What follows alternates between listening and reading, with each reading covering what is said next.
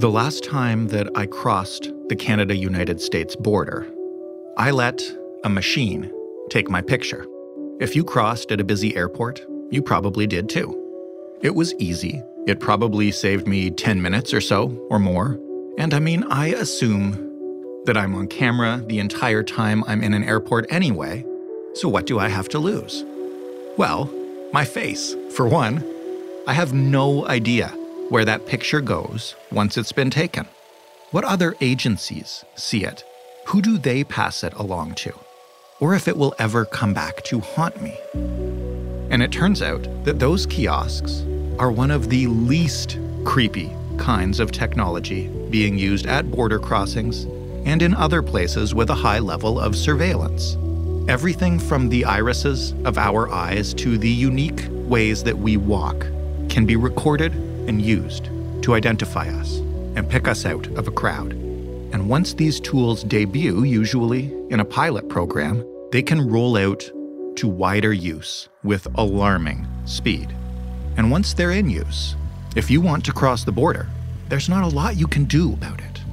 So what rights do you have? What regulations govern the use of this kind of technology?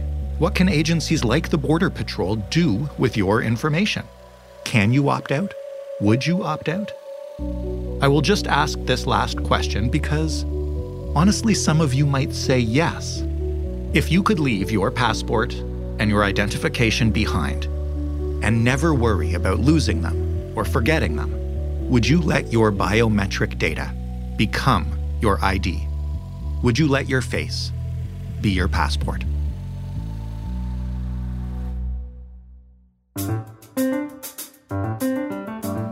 I'm Jordan Heath Rawlings. This is The Big Story. Hilary Beaumont is a freelance investigative reporter based in Toronto. Hello, Hilary. Hey, Jordan. How are you doing? I'm doing well. I'm a little creeped out about the next time I travel, thanks to this piece. Oh, no problem. Just happy to make you aware. Well, listen, let's start with the actual process. You had your irises scanned as a part of reporting this. What is that like? Tell me about it. Yeah, I thought it would be really interesting to go into a jail in Texas as part of this story because there was a sheriff there, this guy named Omar Lucio, who had been pretty open about the fact that he was using this iris scanner in his jail. His jail is very close to the Texas-Mexico border, and this iris scanner was helping basically deport people at the U.S. border. And I wanted to kind of go inside this jail and see what this was like. I went in, saw how they were using it in the jail. They were scanning inmates in and not telling them what this technology was. I volunteered to use it as well. It's essentially like a little camera. You get your eyes scanned. It checks your eyes against a database and tells you who the person is and if they have a criminal history. And I'm assuming yours came up negative. They came up negative, yes. Do you know what happened to the scan after you were done? Well, for my eyes, they deleted it. But for inmates in the jail, they keep them indefinitely. They basically end up in a government database that is shared with law enforcement agencies across the U.S., like the FBI, and also Immigration and Customs Enforcement. And essentially, they allow agencies to deport people more quickly or identify people who are not using their real names. And that's essentially how it works. Is there anything, and we're going to get beyond this one Texas jail and this one technology in just a second, but is there anything preventing that jail or any other place that does this from giving those to anyone else? I understand it being used in a law enforcement context, though we can certainly debate that. But how private is it once your eyes are out there? Yeah, for a lot of these technologies, whether it's in a jail context or when you're crossing an international border, what I think people should know is that you're in a space of reduced privacy expectation. So it's really hard to say no to these technologies. And then once your irises or your face or any biometric identification is scanned, it can be, indefinitely stored in a database and shared with all of these different agencies, whether or not you're a criminal. Can you explain a little bit about what a place with a reduced expectation of privacy is, and what does that let the government do? Yeah. So spaces of reduced privacy expectation include borders, prisons, detention facilities, and essentially these are areas where legally you cannot retain your rights to privacy as well as you would in other contexts. So, one example is back in 2016, I believe, I was flying from Toronto Pearson to North Dakota and to report on the Standing Rock protests. And I was flagged for secondary screening. And they actually confiscated my phone only for about 10 minutes. But it made me nervous as hell. I had a password on my phone, of course, but it just made me feel so violated that they could take my phone like that, even just for a few minutes. I was wondering, things were rushing through my head of what are they going to do with my phone? How long am I going to be kept here? What's going on? And this is just an example of what you can and can't do at borders. You have a really hard time retaining your privacy, your data, your phone in these spaces, because what are you supposed to do under those circumstances? So that brings us to why this matters to Canadians, I guess, because there's all sorts of this technology being used at border crossings, apparently. Yeah. The iris is just one example of how quickly tech companies can offer new tech to local, state, and federal law enforcement agencies, and then how quickly those technologies can expand along borders. For example, Omar Lucio, the sheriff in Brownsville, Texas, he was the first border sheriff to use this. And then the company had offered the tech to him for free because they saw a need to identify people migrating across the southern border. And then another 30 border sheriffs had picked up the tech. And then, by 2019, the company signed a deal with 3,000 different sheriffs across the US. And so I wanted to show an example of how quickly this tech can expand, not only along the southern US border, but also potentially along our border as well, because I think I was really unaware of this, but since the September 11th attacks, the US has really seen the Canadian border as a more vulnerable place to terrorist infiltration. So since then, over the past decades, Border Patrol has really increased the intelligence sharing and use of tech along our border. So that's kind of why we're seeing the expansion of these technologies along both US borders. We also know that Biden has said he will increase DHS funding for smart border tech. So there's no reason to think that couldn't also affect Canada. So, I've traveled back and forth across that border. Well, not for a long time now, as we talk a year into the pandemic, but I have done so many times. There's no iris scanning, but what other kind of tech exists at various Canadian-U.S. border crossings, and what does the public know about it? Because again, I've never really noticed anything. Maybe I'm just not paying attention. I don't think it's that you're not paying attention, because I've traveled across the border many times as well. But there aren't really signs anywhere telling you what's in use, and there's no disclosure of these technologies or a way to actively opt out. So one thing you should know if you've traveled a lot to the US is that since 2004, the U.S. has been gathering biometric records of foreign nationals, including Canadians. And so as of May 2020, there have been over 7 million passengers that have been biometrically verified. What does that mean? What qualifies as biometric?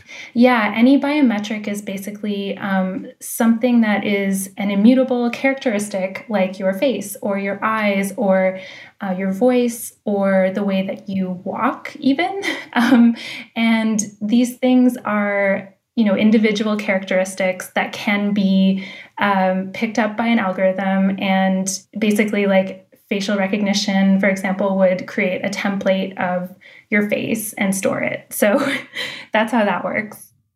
And do we know anything about if there's a give and take, I guess, between the Canadians and the Americans on agreeing to use this technology at the border, or is this, one of those things, and I know there's lots of them, where America kind of says, hey, we're doing this. So, yeah. Yeah, exactly. There are data sharing agreements between Canada and the U.S. Again, since the terror attacks of 9/11, those agreements basically commit to intelligence sharing about everything from biometrics to visa and immigration applications, this kind of stuff. So there is a lot of data sharing between the two countries.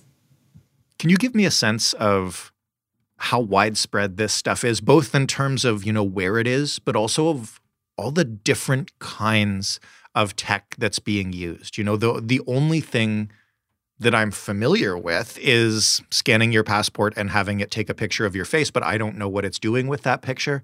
And there are all kinds of these things out there. Yeah, absolutely. So the kiosks used at the border, absolutely, like that is facial verification technology.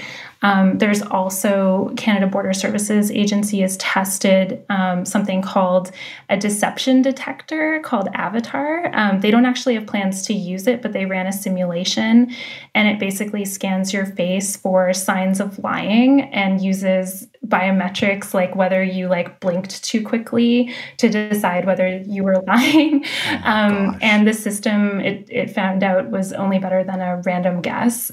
So they didn't actually deploy this, but they were experimenting with it. Canada also uses AI to screen visa applications. So a human will make the final decision on that, but it will kind of send an application to a different screening process if it's determined to be more complex. And people are concerned that false negatives could cast suspicion on asylum claims. And the UK used a similar system to analyze visa applications, and that ended up in a human rights complaint. And then also another thing to be aware of is that this year, Canada and the Netherlands were planning to pilot a project in which your face becomes your passport. Huh. So that one was really interesting to me, where you basically, it's like an opt-in system, and you can put your passport, your ID, various things in a virtual wallet, basically inside an app. And then facial recognition will quickly identify you with all of the information you shared in your virtual wallet. You can also build things in like trust verification with banks, hotels, medical providers. But the question is, if these pilot projects become more widespread, how easy is it to opt out of that? And then there are problems with the kiosks that you have interacted with as well. Like what? I mean, there have been real concerns about, racism and bias within these facial recognition systems. For example, for just those kiosks that you've interacted with and I've interacted with, the CBC had obtained internal CBSA emails saying that those kiosks had flagged people from Iran and Jamaica at higher rates for secondary screening. And we know that facial recognition is biased because there have been analysis done by MIT and Stanford University that found an error rate of up to 34.7% for women with dark skin, compared to only 0.8% with men with light skin. Beyond identifying you at the border and helping or hindering your crossing, when this data is shared, what else can be done with it? Yeah, that's a big concern. I mean, it is shared with commercial airlines when you're crossing a border. So that data essentially can be retained by commercial airlines, and we don't know how long that's retained for, what purposes it's used for. And then also facial recognition, potentially iris recognition, can be integrated into networks of surveillance cameras, CCTV cameras. So that data can actually be used to identify people in other contexts, out of the border context. That's very scary. Yeah. there's also this bigger problem as well with how that data is stored and how securely it's stored. So, for example, in 2019, the Department of Homeland Security had admitted that because it didn't properly safeguard this data, that hackers had stolen the facial recognition images of 200,000 people, and those ended up on the dark web. If that's the case, then maybe you can tell me a little bit about what kind of regulations are in place. I know the tech can move exceedingly fast, and are governments keeping up with it? And what's protecting us? As far as I know, there are very few regulations when it comes to border privacy in particular. I know that when we're talking about facial recognition and for example, Clearview AI in Canada, we've been talking about how Clearview has broken privacy rules in Canada. Clearview scraped more than 3 billion images from social media and other public web pages, building facial recognition technology ostensibly meant for criminal investigations. Here in Canada, privacy authorities found 48 clients had used the technology. They include police from Vancouver to Toronto and Halifax, plus the RCMP. In the U.S., there are a lot of conversations going on about how these technologies are used on Americans as well. But when you're talking about borders, again, with a space of reduced privacy expectation, there's just not a lot of regulation around that. You essentially have to go along with these policies and procedures. And there are very few ways to really meaningfully opt out or even know when you are interacting with these technologies. What could be done if a government was to take a shot at adapting to how quickly the tech can escalate? Is there a way to both protect people's privacy and still gain the real benefits of some of that stuff? It doesn't actually sound all that unattractive to never have to remember my passport again. It's just I'm not willing to give up my privacy in order to do it. Yeah, I think that that's a conversation that we should be having, so I'm really glad that you want to talk about it. Basically, I think people should just have a choice whether or not to opt into these things. I'm not necessarily saying that we need regulation. I'm just saying that all of this is being adopted without our direct consent.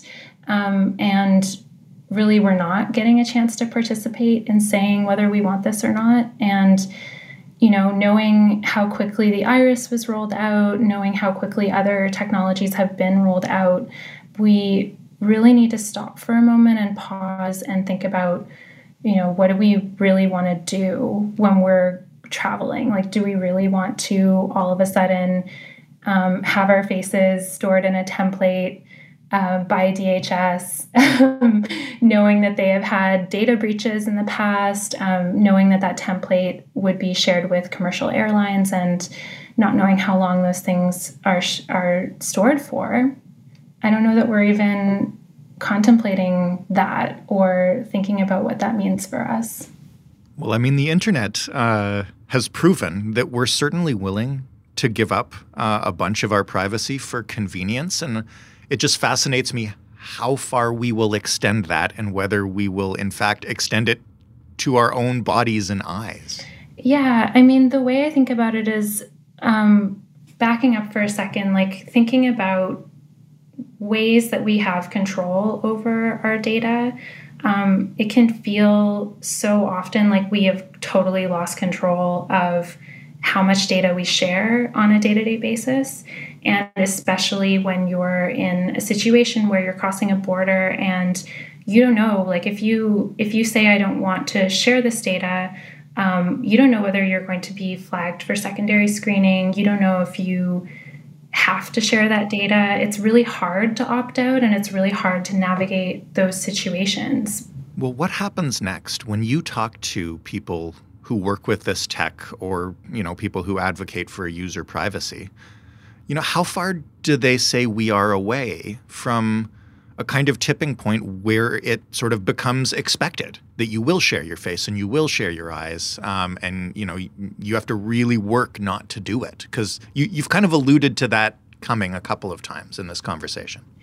Yeah, I think that with with borders in particular, we're already past that tipping point. I think, we've already had our faces recognized and templates stored. And, there have been lots of situations where facial recognition has flagged people as criminals where they're not. They're people of color who are being wrongly identified by an algorithm.